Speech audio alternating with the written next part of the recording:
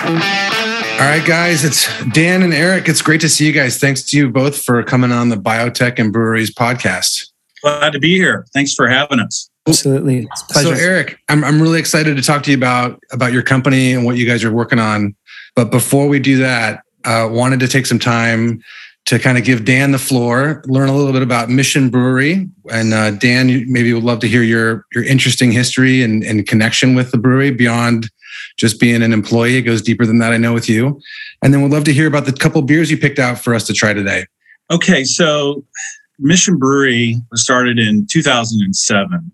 And I'm the founder, and I was the president and CEO for 14 and a half years until last summer. Last July, I had entered into a transaction and sold the brewery to one of our current shareholders. So beer for me began in college. I was renting a house from a guy and just a random asked him what he was going to do that weekend. And he said he was going to brew beer. So this was 31 years ago. And back then, not a lot of people were homebrewing. You know, right now, you guys probably each know 10 people who make beer at home, right? But back then, there weren't as many homebrew shops or quality ingredients that you can get today. And when he told me, I was intrigued. I said, that sounds radical. You know, I'd like to do that. And he said, get a kit, get the equipment, and I'll help you with your first batch. And after that first batch, I was absolutely hooked. Just loved it. There was something about the hops, the malt, the yeast, you know, making it and drinking it with my friends and whatnot. And so when I got out of college, you know, I got into finance, and brewing had always been my passion. You know, we'd go on vacation and I'd read beer books, and on weekends, I was always brewing. So as time went on, my brewing got better. You know, my garage started to look like a meth lab. I had so much equipment in it. I started to enter competition and began winning competitions. I started winning medals as a home brewer. So fast forward to about 16 years ago, I decided to go through the beer certification program that the National Brewers Association holds on to become a certified beer judge. And I successfully became certified. And that really changed me as a brewer. That took my knowledge of beer to the next level, where I can taste a beer and tell you what happened in the manufacturing process to cause certain good things or certain things that are off and whatnot. That also gave me the confidence to open Mission Brewery. So in the beginning, we were small. We were 800 square feet. We outgrew that space, moved into 4,000 square feet down in Chula Vista, outgrew that space, and moved to our current space in 2010, which is the historic Wonder Bread factory. And if you haven't been there, it's a really cool building. It's one of the oldest buildings downtown. It was built in 1894. So Wonder Bread was there making bread for 100 years, 1894 to 1993. And from 93, it sat vacant for 17 years. So Mission was the second tenant in this building. And we took on, at one point, we're at 24,000 square feet. So there's some really cool heritage. There's a historic grain silo that we use to fill with flour. We refurbished it, and to this day are using it to fill with grain to make our beer. So they were making bread with grain, water, and yeast. At Hops, we're making beer. So we're using the factory in a very similar way. So, you know, when we started in the market, there were 25 breweries in San Diego. We were one of 25. Now there's 150 breweries or so. So we're one of the older breweries. And with that kind of brings you to current. I'm still employed with the brewery after we sold it. My position is founder. So I'm just kind of that guy over in the corner. I still help. You know what? There's a lot that after so much time there that I still contribute and help. And I'm helping the new owners, just keep bubbling along and moving the brewery forward. All right. So the first beer, let's go, anytime you're tasting beer, it always makes sense to go lightest to darkest or least hoppy to most hoppy. Because you go the other way, that the bigger beers can kind of wreck your palate and make it more difficult to really taste the lighter beers. So the first beer, we have core beers. We have beers that have been on the market forever, Mission Blonde, Mission IPA, Shipwrecked and whatnot. And I chose not to bring those today. I figured let's bring something different. This year the brewery is going to make 10 seasonal and one-off beers to put into the market on a temporary basis. And I brought one of those today. Actually, two of them. Both of them were short-term beers to be on the market for a couple of months. The first one is passion fruit Gose. So Gose is a German beer that is fermented, and it's sour with coriander and salt. So it's a very unique style that was popular in Germany. And in a town that had up to 70 breweries that were just making Gose. And then I think after World War II, it kind of faded away. But a lot of people aren't familiar with it. It's, one of my favorite styles. When you get a Gose that's done right, it's salt and sour and balanced just right, there's something really decadent about it. So this one is our twist on it. Being craft brewers, we put passion fruit in it and mango and coriander, which is the standard. You guys want to grab your beer, give it a taste? It's the colors of the can even kind of make it seem like it's a good beer for the summertime or the start of the summer, because it just seems like it'd be refreshing. You bet. And that's what I get a lot on this beer, is that it's very refreshing. Yep, same. So when you taste a sour beer, most styles are a balance between the sweetness of the malt and the bitterness of the hop. But when you get a sour, it's a balance between the sweetness of the malt and sourness. And there's a little bitterness underneath it just to hold things up. The bitter, as you see, this doesn't come through. This isn't like a pale ale or an IPA. It's not biting your tongue. You get sweet and sour, and you get fruit and whatnot. It's a unique beer. We love it. We've got a lot of good response, back on it. And I'd say you probably will see this out again next year. That's great. What do you think? Eric, what are your thoughts? That's very refreshing. I just had a sip. I was like, wow, that's pleasant. I think there's some extra beer in there for you, for your wife to try it too. I'll bet you.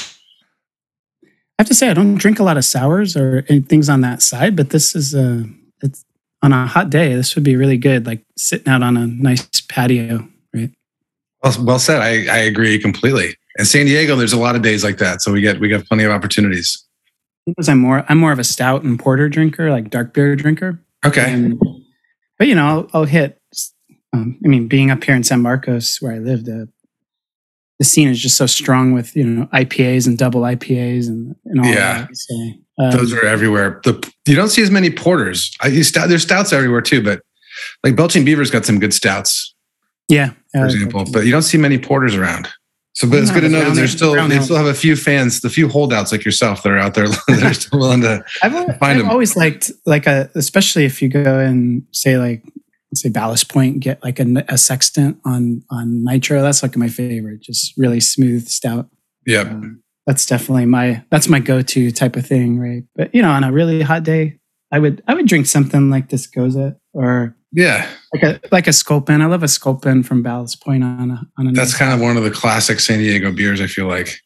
Totally, yeah. It's just such a good beer, and it's well known outside of here. You go other places, people know Sculpin when it's on tap. It's a good name. It's like a memorable word.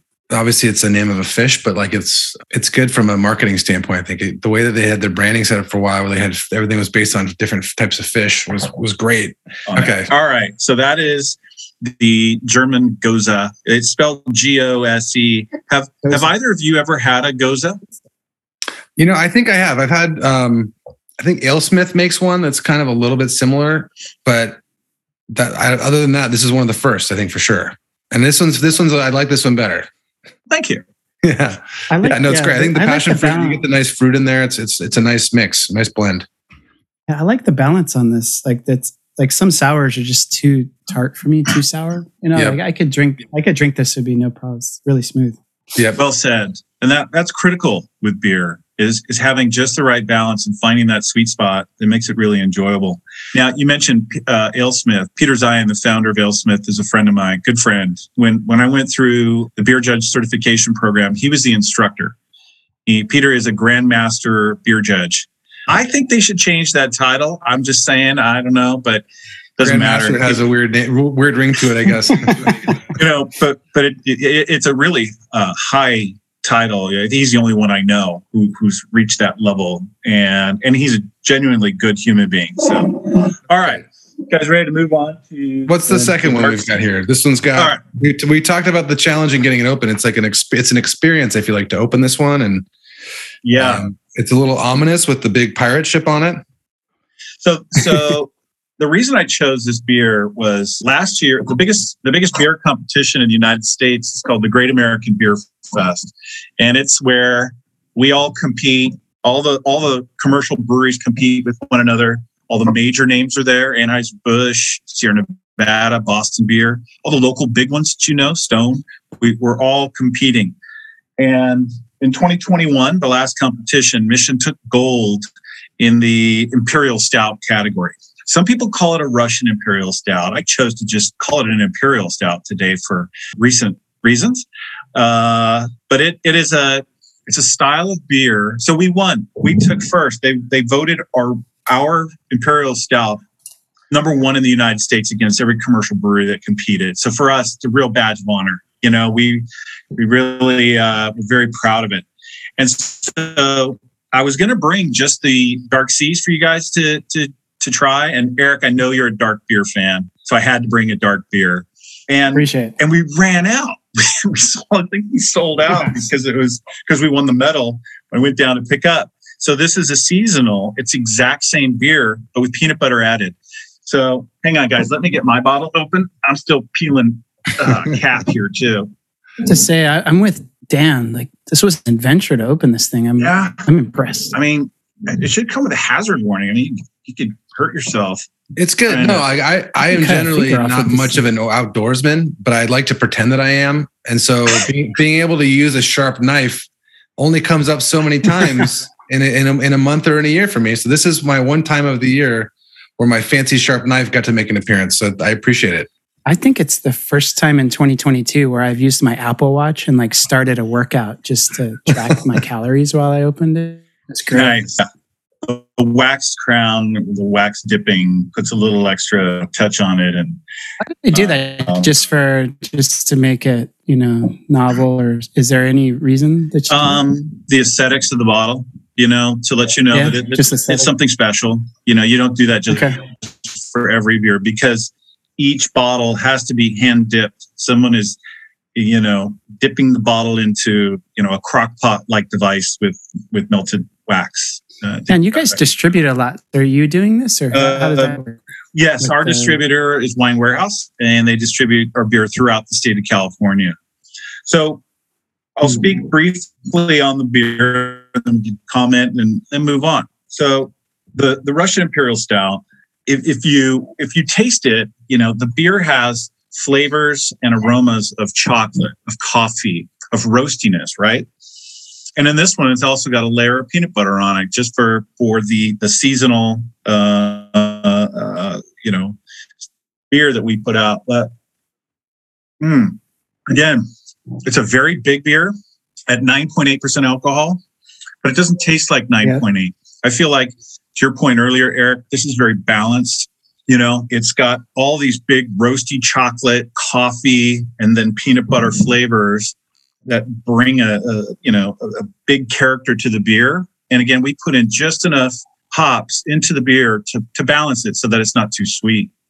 Yeah, at 9.8, this is dangerous, man. Tastes really good, and it's high alcohol. Calm down a wild animal with it. Yeah, you could tranquilize a bear with this. All right. So it's good. It's sneaky. I think it's sneaky though. The peanut butter kind of hides the alcohol, I think, pretty well. Mm. Yeah, I agree.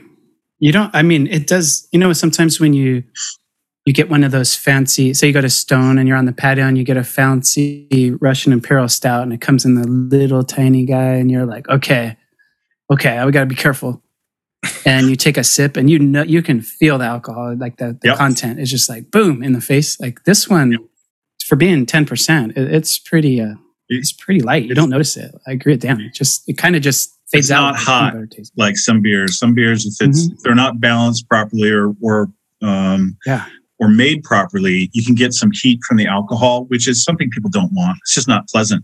Yep. Now, so this beer does not have any chocolate or coffee in it. So the way that we get those flavors is from the maltsters. So we use barley, 2-row barley. And the base barley, there's a scale called Lovibond. And the lowest Lovibond on barley, it's like 2. So it's like a straw color. When you think of grain and whatnot, that's the base barley that we use in most of our beers, all of them. As the maltsters roast it to higher levels, how do I explain this? So let's say we take it to a 10 or a 20 Lovibond. The grain has a little bit darker appearance. It's roasted a little bit longer. And Lovibond can go all the way up over 500. So as you go up that scale, let's say 20, 30, maybe you start to get toffee like flavors or caramel flavors. And then you get up to 80 and 100, and maybe you start to pick up a little coffee and chocolate. When you get to 500, it's just pure roastiness, right?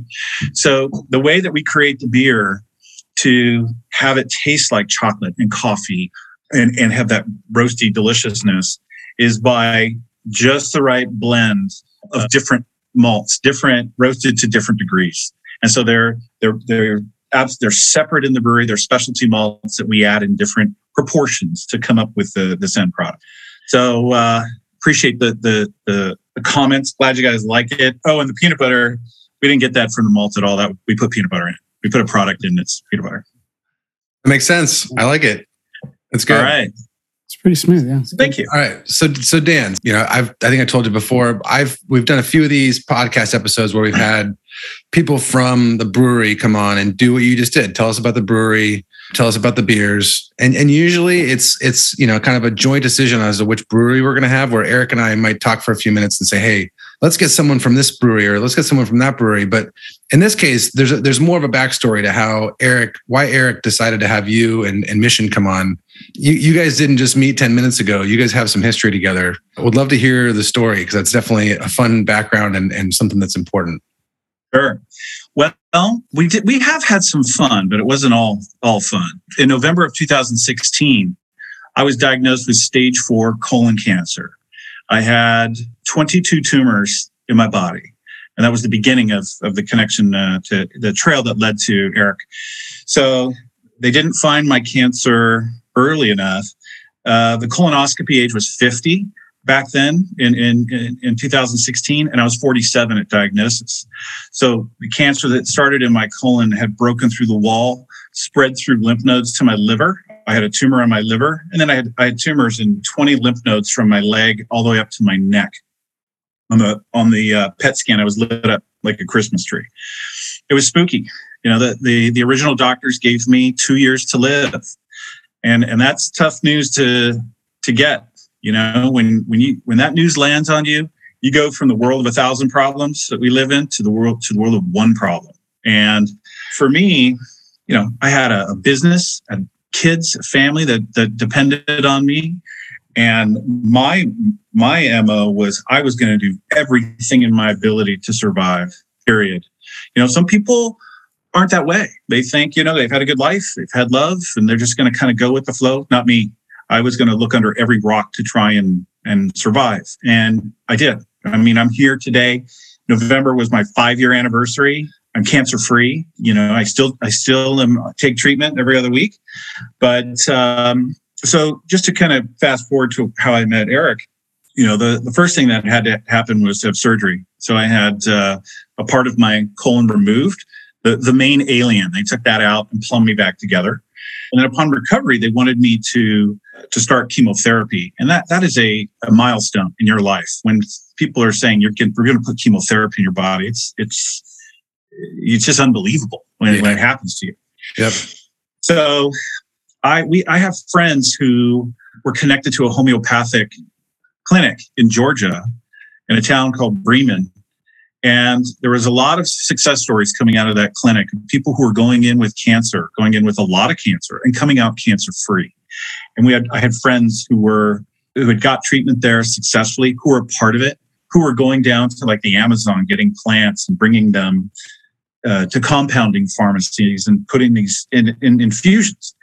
So I decided to skip chemo and go to Georgia. I went to this clinic. So when I went in, I had 21 tumors in my body. I did 52 hours of infusions. I was taking decaffeinated green tea, like 3,000 cups a month. And whatever program they put me on, I just told them, I'm like, I'll do whatever you tell me to. if I eat a dead rat and it cures my cancer, I'll do it. Well, it was actually a very pleasant experience. After a few weeks, I had more energy than I'd ever had in my life. So the original diagnosis I got, I had switched from that doctor. I looked around to find other doctors and found Dr. Xavier over at Scripps. She's awesome. She saved my life.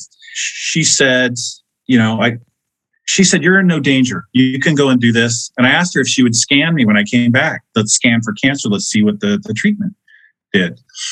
When I came back from Bremen, all the cancer was gone. She said, I can't tell if there's any cancer in your body. And she said, the tumor that was on your liver is gone.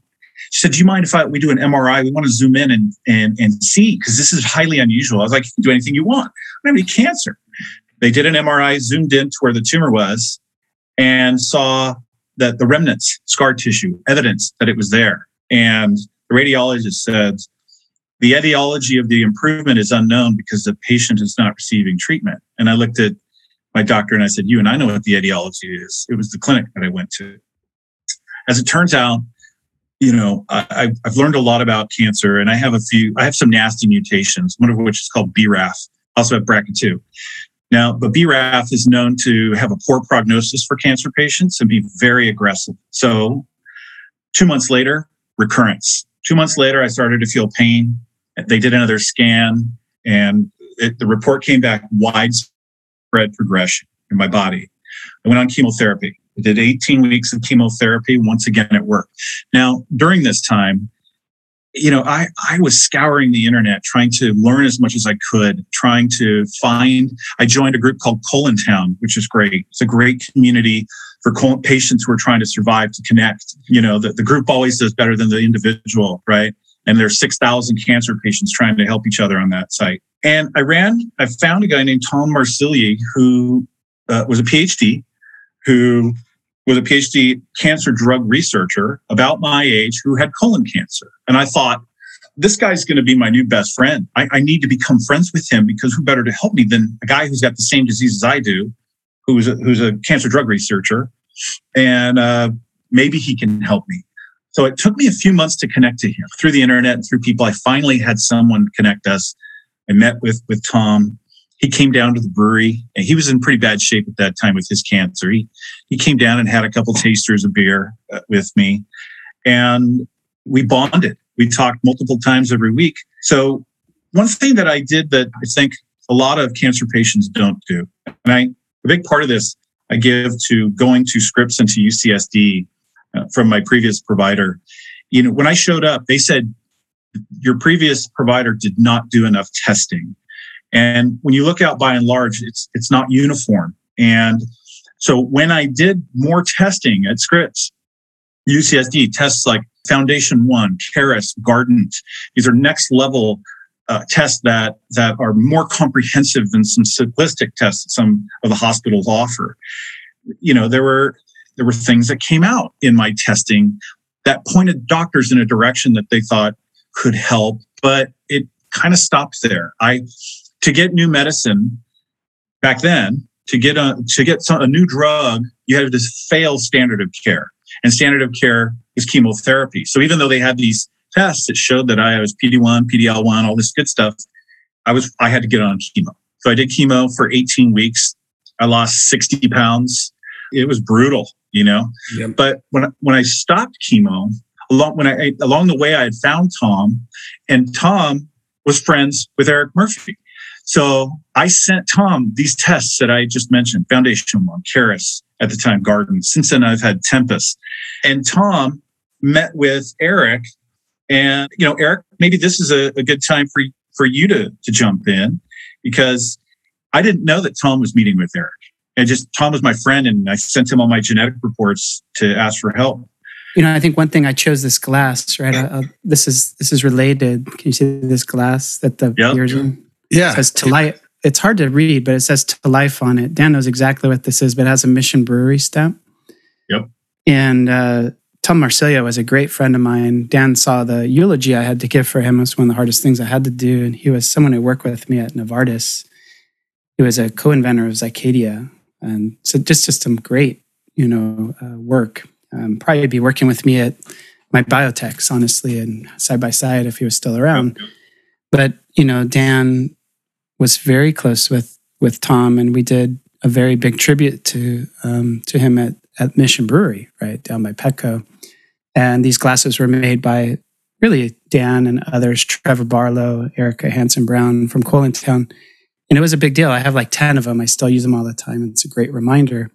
But the reason it all connects is Tom and I were scientific colleagues, but Tom knew I was always a patient advocate. It's just something, I'll never take a dime for it, but I think it's, from my cancer biology training, it's something that we should do to give back, especially when folks are fighting battles, especially people like Dan. I take a big interest in folks that have children, have a lot of life left. Just, Dan had a different spirit from what Tom had told me. So we looked into, the genomics of the disease and BRAF mutations and BRCA2, these different things that are all interesting for CRC, but it's typically a cold tumor. One thing that Tom was really big in, and he became a monster patient advocate on the cover of Newsweek, Katie Couric interviews. I mean, Tom became a mega patient advocate, way larger. It's a huge goal to aim for myself. Something I'll chase the rest of my career was his example.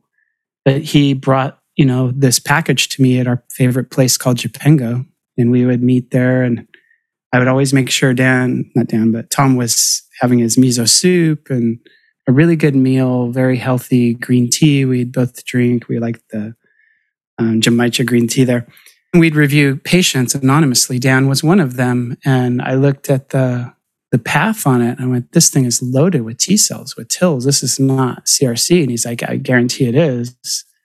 So we looked at the molecular path of it. I was like, this guy gets immunotherapy. This tumor's going to dissolve. You take the brakes off these T cells loaded in here, it's going to go crazy. And Tom was already ahead of me. Tom was a smart guy. He was very solid at patient advocacy. But this is the dream that you hope for these patients, where we try to condition tumors to have, heat or immune response ready to go. And things like Keytruda will take that break off and really, wreak havoc. And that's important for a guy like Dan, who's just loaded with tumor burden through multiple organs and things, right? And lo and behold, I was from the Morse UCSD Cancer Center. I, know Ezra Cohen, I know Sandeep Patel and other people there very well, top to bottom. Dave Cherish was a member there, who was one of my mentors in postdoc and beyond. And, it was like, where can we find a trial to get him on immediately for immunotherapy? And I mean, I looked at Dan's patient report, because they were always redacted because of HIPAA rules. And it looked bad. I was like, we could try, but I said, Tom, it's not looking great. I think the molecular pathology, we could do some, beacon trial. We could do this. There were options. But I said, it was just mainly turning into a game of extension of life and managing really just side effects and things, not chemo type of deal, which you find yourself in as a patient advocate a lot, trying to guide people to trials. But, luckily I'll let Dan continue. Tom encouraged him to do this. And, I think it's an amazing story, but it's really bonded Dan and I. That's why I wanted him to come on the podcast, because there's a link to all this and the companies that I found, everything I've been chasing since I was 16, and my wife's my high school sweetheart. She'll tell you I was on a mission about cancer for personal reasons all the way back when in high school. And every one of these things adds up. Dan's story, other people's story, getting the news out on genomic testing, but also these connections to the local places, right? Tom was working with folks at TSRI for genomics on his tumors. A lot of local support at Salk, a really cool professor over there that I won't name, but was helping him out for full sequencing. And, when you wrap all these things together, the biotech community here is very strong. The academic community is top notch. I mean, it's just such a beautiful cluster with great weather and great beer, as we just discussed. But this was one of those stories where when you hear Dan finish it, it's pretty inspiring. It motivated me. So Tom reaches out to me after this lunch and he goes, "Hey, Dan, I think you've got something interesting going on with your cancer. Maybe you should go check back in at the Moores Cancer Center. I looked at that and I thought, don't have to ask me twice. I'm not shy. I called, and I had met with Dr. Sandeep Patel. He was one of the two second opinions that I got, third opinion. When I met him, I asked him, I said, Dr. Patel, have you ever cured someone like me? And he looked at me, and this is in early 17. He said, yes, I have. And I was like, whoa. My first doctor was like, I can get you 2 years. That's it. Here's a guy who's actually done it. And I can't tell you how much that means. Hope is a very, very valuable thing. Well, this was a year later when these guys met, and Tom told me to go check back in. So I scheduled an appointment. I showed up and I said, Dr. Patel, you remember me? And he goes, of course I do. And I said, hey, I thought I'd come in. I wanted to see if you have any new medicine that you think might help me, or anything that's coming down the pipeline that might help me, with my cancer. He goes, well, your timing is incredible. He said, we have a phase 1 clinical trial with these 2 new drugs, and I think you're a perfect fit. I think you should do it. And he said, you had natural homeopathic treatment that was effective. You had chemotherapy that was effective, but BRAF is so strong, it just keeps coming and charging at me. He said, maybe it's time for you to try something new. And so the phase 1 clinical trial had 2 drugs on it, durvalumab, which is like a cousin to Keytruda. Eric can speak more to that. It's kind of a similar mechanism. And the other one was, at that time, was called IPH2201. It didn't even have a name. It's experimental. And now they call it monalizumab. So it was 2 drugs. So I gave it considerable thought. I asked Tom what he thought. I sent the information to Tom, and he said, go. Dr. Xavier at Scripps, go. Everyone around me was saying, go. And so I started the trial. With clinical trials, they normally want to see some kind of response at about 6 weeks. And, they want to see a rash or some kind of immune response in your system. It took me about 6 hours after the infusion. I felt the inflammation throughout my torso. And the doctors were giving me thumbs up. They're like, there's a response. This is good. Because when I take the immunotherapy now, it's like drinking a glass of water. I don't feel a thing. I go in, get an infusion, walk out. It's like nothing. So part of a clinical trial is they give you a CT scan, CAT scan every 8 weeks. So at 8 weeks, my cancer was 60% reduced. And then the next 8 weeks, actually, Eric was there. It was 100% gone. The cancer was gone at 2 months. And at 4 months, gone. 6, 8, 10, 12, 14, gone. And I have to go in every 2 weeks. I go to the cancer center and I get my infusion, but it's a small price to pay to not have tumors grow. So after 2 years of being on the trial, they said their data showed that if I went off the trial, there was a 90% chance or so that the cancer would never come back. Well, I went off the trial. 8 months later, had my 4th recurrence of the cancer.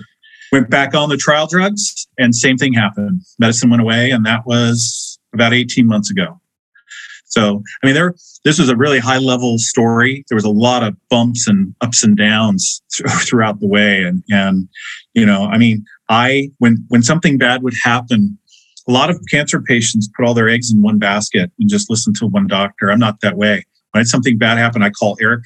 I went up to LA and met with Dr. Lenz, who's a pretty renowned colon cancer doctor. I went back to Xavier, talked to her and another doctor over there. And it's interesting when you do that, in that process, different people say different things and point out different things. And collectively, I think it adds to your survival. So I want to stop and go back, because when we had the meeting to review my 2-month scan, I asked Eric if he would come with me, because my wife and I were going in. A lot of the medical stuff is pretty, the jargon can be, confusing and whatnot. And I just wanted him as an advocate. And he did. Eric, maybe you want to speak to that, because you were there when we got the news. It's one of those moments that I think that's the first time I met your wife, Sarah. We were in Sandeep's office, right? And yep. I couldn't believe it, because I told you when we first, it was all kind of, I'm usually, they call the the swim coach. I try to coach for long swimmers on swimmer plots, and we can elaborate on that later. Dan's a long swimmer in a clinical trial, which means he's living and still swimming in his swim lane on a bar on a chart. And man, do you live for those moments as a researcher, as somebody who just cares in the biotech community, pharma. And that's the thing I love about our community. When I think my LinkedIn presence, I try to keep really positive, but the people that post on my wall, it's just, I read it and it's not only good information, but really positive. And folks are driven for a purpose for patients. So when you get those moments where you see a Dan Celis go in with a BRAF MSS-CRC, which shouldn't respond to immunotherapy, no doctor would try it usually. And it's a scan that's clean, like no evidence of disease. We call them NEDs in Colintown and other foundations I'm in. I mean, it was probably one of the most emotional moments I've seen in my life between Dan and Sarah. I think I slipped out. I was just like, dude, I'm gonna let him have this because this just doesn't happen very often. But that charged me up again to build more companies, do more things. I want to make more safe drugs, safe therapies that, like Dan said, you got to check in time to time. But man, that's a lot better price to pay than the alternative, right? And he's seen his kids graduate. When he crossed 50, I was pretty excited. He usually sends me these things, and I have about like 50 people like Dan now, over the 1,000 plus that I've advocated for. And I'm very close to all of them. They send me just funny stuff there. Once you've gone through cancer and you've stood up to it and you've won like Dan was definitely 6 feet underground when I met him. Like anybody else, you show me that profile, I'm usually managing expectations that you may get 6 months. Let's see if we can make that a year is typically the approach. And to watch that thing come in, even like Sandeep is just a doctor, and Dr. Patel and Ezra, Dr. Cohen, he's on SAB Kainate, a company I founded too. They just have these wonderful bedside manners and personas, but just his enthusiasm, the whole thing, I was like, okay, we just have to create more of this. This is the way it's supposed to be. So Eric, a lot of time, I spend a lot of time talking to entrepreneurs and a lot of people that have started companies, and it's always really interesting to hear about what motivates people. A lot of entrepreneurs are motivated. Maybe they want to support their family. Maybe they've got kids. Maybe they, want to make a lot of money and buy a boat or buy a nicer house. But it really sounds like for you, maybe those things would be nice too. But the primary motivation is genuinely to help people. Yeah, that's hands down. I mean, that's the world we live in. I think leaders now that want to be entrepreneurs are going to have to face social consciousness. There's choices being made now about things happening in our world. It's been a rough couple of years, let's put it that way. Yeah. You're going to have to up your game, but you better have a darn purpose behind it, not just a shareholder base you have to attend to. That's important because if you succeed with your goals and everything and build a very strong business plan, deliver, have a very motivated team, that's all important. But if you can unite people around a purpose, give them a little autonomy, the teams that come to work with me, they know we're going to push very hard, and they know the personal reasons that I have for doing that. And it's an inferno. It grows with each Dan Celis or each loss. There's both sides of that balance, right? And you can actually turn losses into a lot of fuel, but you can turn wins into more fuel. Yeah, well said.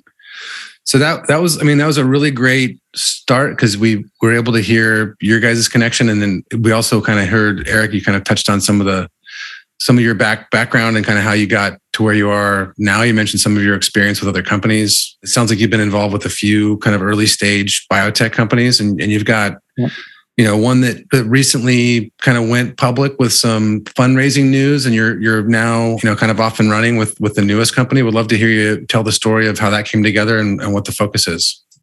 Yeah, so that interestingly, it all connects at multiple levels. Still with Dan here, one of the guys that helped me with a few things related to Dan's case and others in Colintown and CRC, does a lot of the patient empowerment pieces in Boston, is Ryan Corcoran, and he's a fantastic clinical researcher, but treats patients in GI cancers and in particular colorectal cancer. He's done a lot of work on BRAF and EGFR.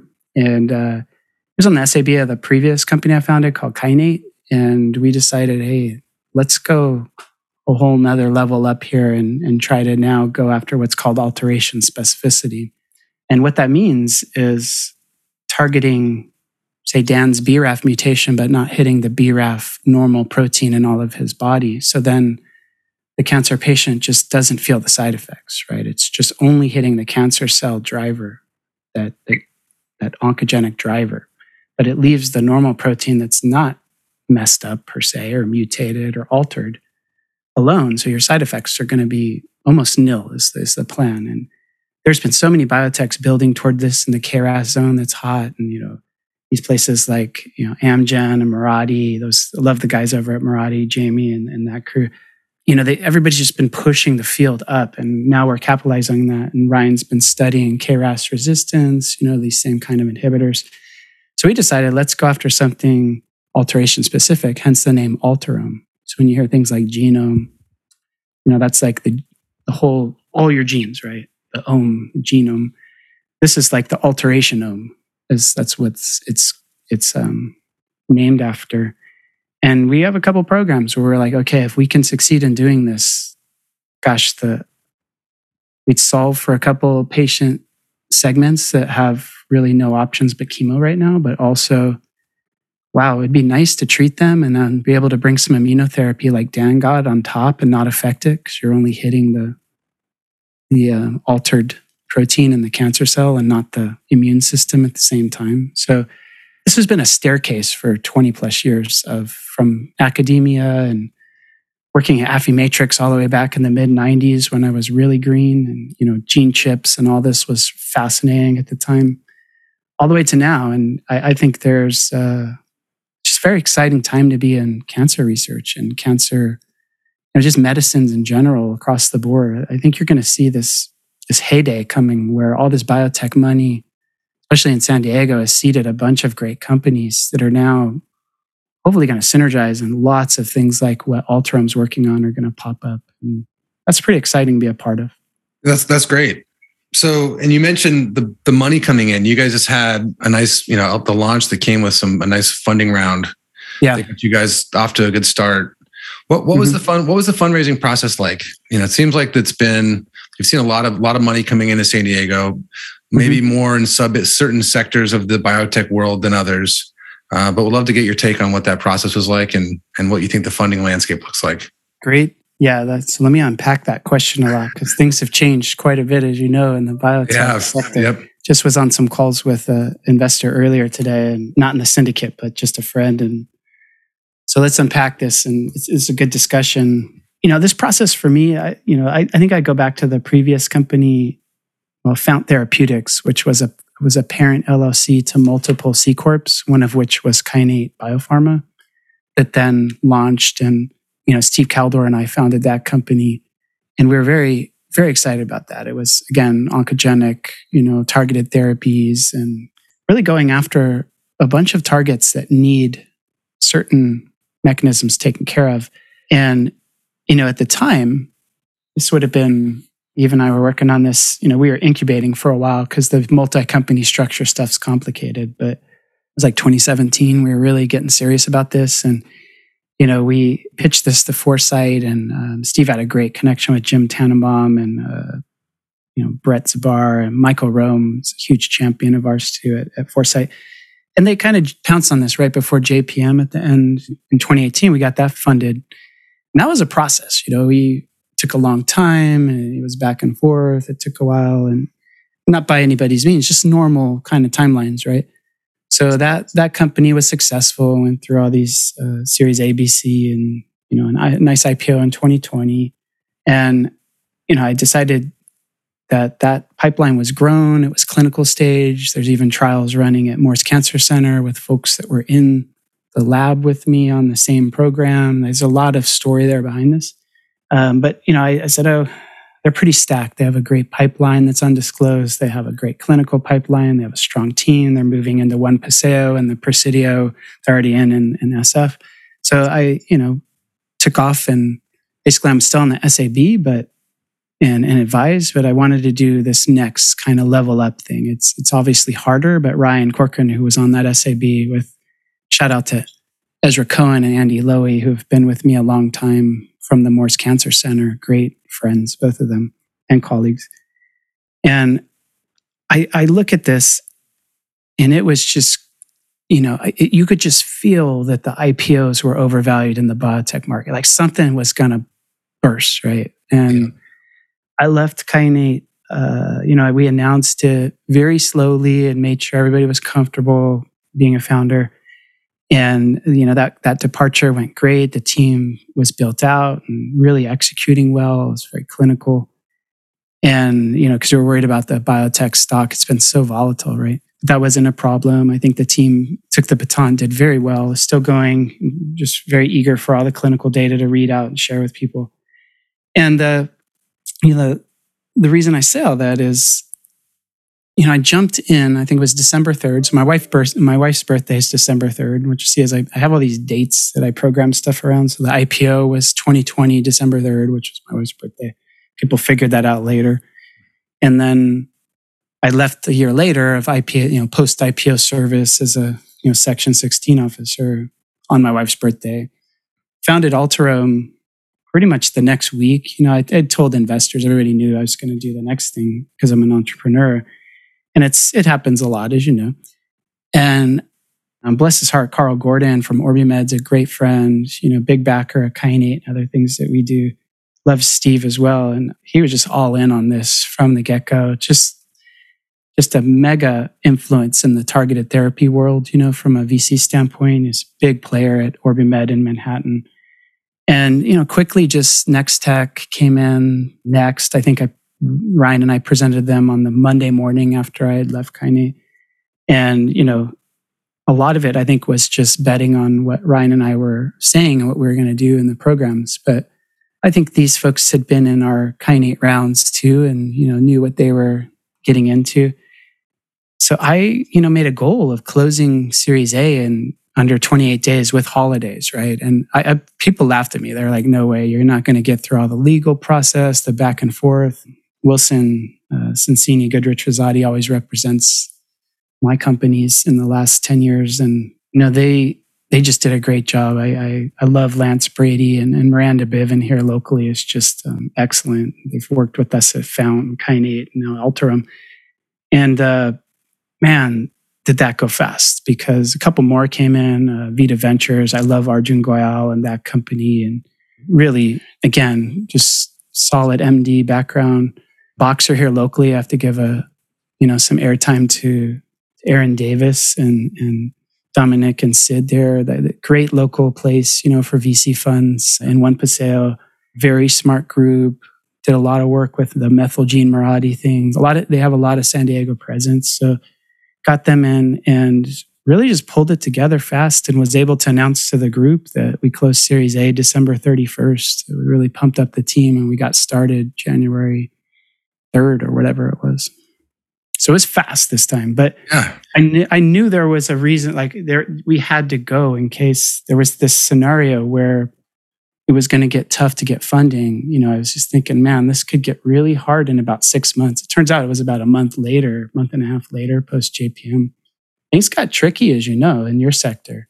And folks are now, a lot of VCs are holding money for their portfolio companies or backing certain players or waiting for another company they want to get into. It's getting very tough to launch right now. Yeah, it seems like the take is that companies that have raised money like in the last 6 months to 12 months, they feel pretty fortunate, especially if they raised enough to where they're not going to need to raise, in the next 12 to 18 months. They feel like they're kind of set for a while.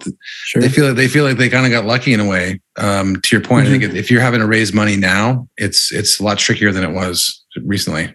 Yeah, the valuations just changed overnight. Everything just started moving. It was just like a bang, like a cliff, right? It was fast. And, yep. And that cliff kept going down. It was not like a boom and stopped. It went down for a while. And, I think folks that are out there in the public world, tons of IPOs and SPACs went off and stuff, as you know. Those folks, you just got to put your head down and deliver the results, right? I mean, just don't look out the window. But I think right now, my worry is, I'm trying to work with some projects to launch more companies, get more ideas out of universities or assets out there that are stalled or something somewhere, and get younger folks an opportunity to get their ideas out. I didn't really get that mentorship or that push either. I kind of just had that drive, but it's a very hard road. And Dan had the same experience in Mission. He had to go turn a homebrew into a kind of company and learn distribution, all this stuff. But you can be done. It's just a lot of hard work. But people need that guidance. They need that opportunity. Because let's face it, if you're a great researcher, just world class, and you don't know how to build a cap table, you don't know how to go in, and you don't know what D&O insurance is, or this or that, or all of it's just foreign when you start. And I think that the more I see these, there's a lot of VCs starting these kind of incubator style things. Those are good. And I've talked to a lot of folks that have been successful out of that in Boston and certain VCs and other places. And we're all now trying to come together and find ways to give back to the next generation of leaders, to be like, okay, come up here. Let us help you figure these things out, because why reinvent the wheel? Let us just share what we know and take or leave the best of it. And I think San Diego needs some of that too, to be honest. You need these clusters that, not necessarily a VC that's just sitting there owning everything, but these leaders giving back and really pulling people up the chain, educating them. Because you just can't take classes on this stuff. You're not educated in it. You basically have to go get forged in it and learn all your connections in the outside world, learn about finance, and just get way outside of your comfort zone. It's very stressful. That's why I'm mostly gray now. I'm wearing a top hat. But my goal is to help people get through that. And if the end goal is to move the needle for patients like Dan, then heck, if Ryan and I put out a drug in Alterome that's very effective, and somebody comes along and makes it better, that's still a win for us. We put a notch in. We made a critical discovery that then someone elaborated and made better. I'm totally fine with that. That's the way the game works. It's been working that way for a while, with a lot of my friends competing against me, and now we're all very collegial about it, but we all just try to pull the therapies up the line to make the best patient out. And if you go into it with that kind of synergy, my brother works at Moderna. He worked on the COVID vaccine. And that was an example of, like, if you pulled everything together, all the pharma, all the biotech, you were a united force on a big problem. And cancer is a big problem. It's not going anywhere. Imagine what we could do with all the data sets and all the know-how, and folks like I'm talking about saying, hey, why don't we give back? Why don't we do this? Take a very small position and help these folks get their ideas up the chain and get funded, because it's going to get very hard right now. Yeah. I think, and Dan, you can maybe speak to this too, but what you're describing, most industries, there's no such thing as kind of helping your competitors, if you want to call it that. So what you're describing is such a great concept. And I think that, more and more companies and people are maybe acknowledging a need for it. Dan, in your experience, there's some collaboration with breweries, I guess you see from time to time, but when you were, when Mission was coming up and was the brewery scene was growing, did it feel the same way, where you had, breweries kind of supporting each other and going out of their way to help each other, or was it more competitive? It was the former, and highly unusual. The camaraderie was like something I've never seen before. Mm-hmm. You get a group of people who are contractors together, and they're probably carrying knives and guns for each other, right? But as brewers, it was such a David and Goliath fight. We were such an insignificant amount of volume compared to Bud, Miller, Coors, imports, et cetera, that if a competitor called and needed help, we'd give them anything they needed. I remember a day my brewers were brewing and they screwed up. Now, this is probably, 7-8 years ago. They called me. They said, Dan, we ran out of Centennial hops. I said, okay. And they said, but no, we're brewing. We need it now. And so I said, well, make some phone calls. And I called Yiga, who was a brewer down in OB, Pizza Port. He goes, yeah, I got Centennial. And I said, hey, we're in a jam. Can we borrow it? He's like, come on down, because we're friends. We were all genuinely friends helping each other. So my brewers went, they picked up a box of hops that probably cost $700. no paperwork, no, just not even a handshake. Here you go. And they would bring down some of our freshest beer, like, hey, thanks, here's some stuff for you. And then when our shipment came in a day or two later, they brought the box back to him. So that type of thing was absolutely the norm. And today, by and large, is still the norm, because there is still such an imbalance between small craft breweries and major domestic breweries. That's great. So it's nice. It's a really nice way to do business, because if I help my competitor and they blow up, it doesn't matter. It's not going to impact my business whatsoever. And in fact, there's a theory that it helps us all. It helps the whole segment to rise. That's great. So Eric, I guess kind of shifting gears back to the company, what's the next? And you mentioned, or we've talked a little bit about, the focus and what you guys are working on, but what is there a specific milestone that you guys have that you're working towards at the moment, or is there another a key step that you guys are trying to accomplish? Yeah, like I said, we just fired up just a couple months ago, right? And already have quite a bit of chemistry ongoing. It's a virtual company, so we do a lot of work with companies in Europe and in China for the most part, and different parts of the US as well, and Canada. So, the reason I think that I'm describing all that is you can fire these companies up very quickly, like rapid start. So if you get in this serial entrepreneur cycle, you can hopefully regain some of the same chemistry teams, pharmaceutical teams, biology teams in the contract research organizations, your favorites, if you treat them well. And, in between the Fount time and my time at Novartis at GNF site here in San Diego, I worked a lot in China. I was part of Crown Bio, which was a big oncology CRO and had sites in Europe and US and Asia, but a lot of time in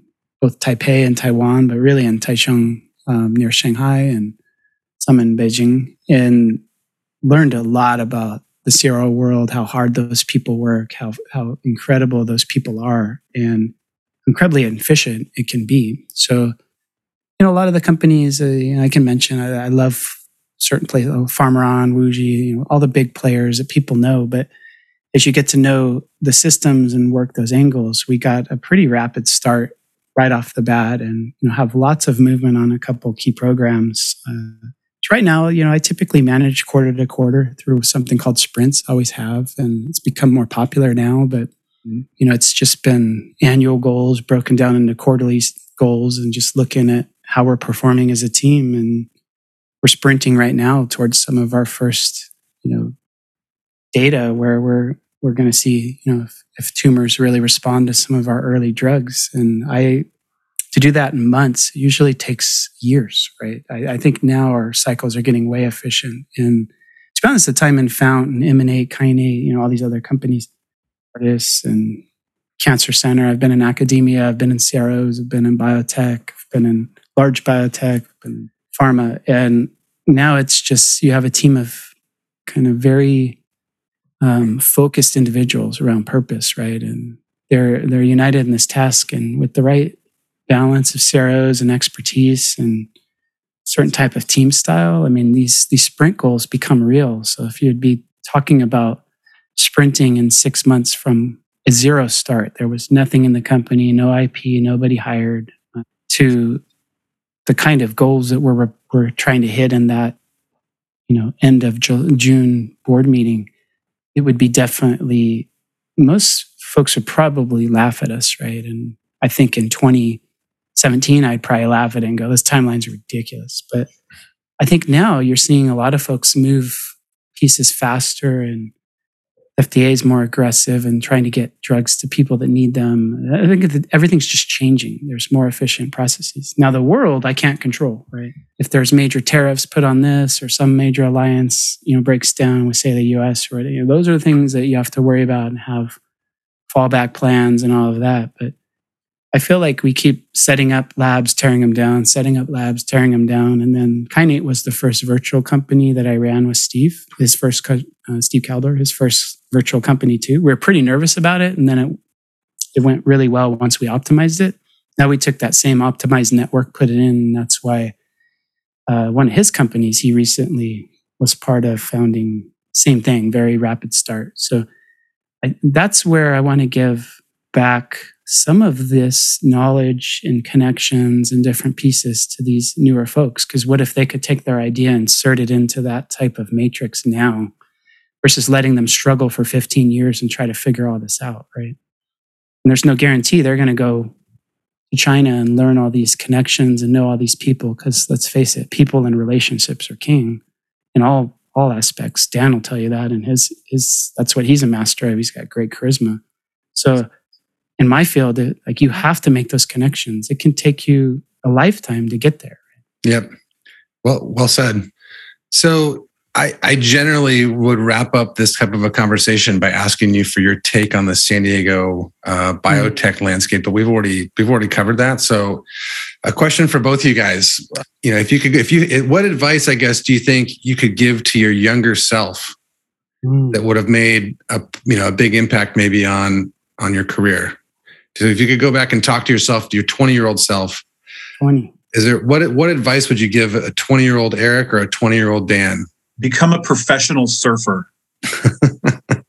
I mean, what a life, man. You're tan, fit, you're surfing. You're spending your life in the ocean. I love that. Sounds like a great office space to me. Right? Yep. If I could go back, I can answer that. I have a degree in mathematics, but if I knew the path that I was going down, I would have got an MBA, just because I think that would have served me to just make different choices along the way. If you're going to go for it, run a business, I just think an MBA would have served me. And maybe I would have changed my degree to business too. Yep.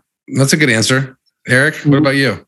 I think I have a couple angles to this answer, if you bear with me. But, sure. Wow, 20. So many things I'd want to tell that guy. I think call your parents, Trust me, call your parents when you can. If you're still getting text messages or calls, consider yourself lucky. So going back to that guy, like, make sure you do that right. I think I had this idea of what hard work was. My dad was a construction worker and very hard worker. Very much looked up to him. And I always thought just, what made you productive was just hard work. Just work, just work all the time.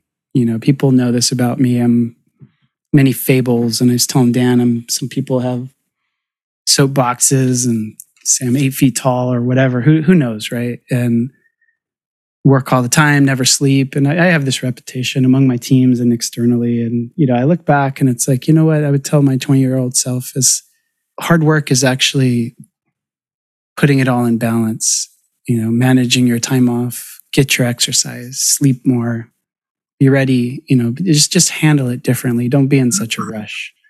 You didn't need to do your PhD so fast, or at 20, you didn't need to have this. At 25, you didn't need to have that. At this place, and these approved drugs could have been slower. This could have been this way. And even Alterome, I think it's now I look like Nostradamus because the markets went the way they did, but to jump straight out of something that was just a very, very high energy demand on kainate and go public and do all that, right back into building everything again.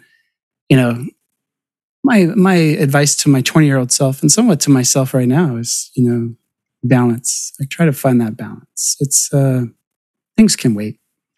I love that answer. That's great.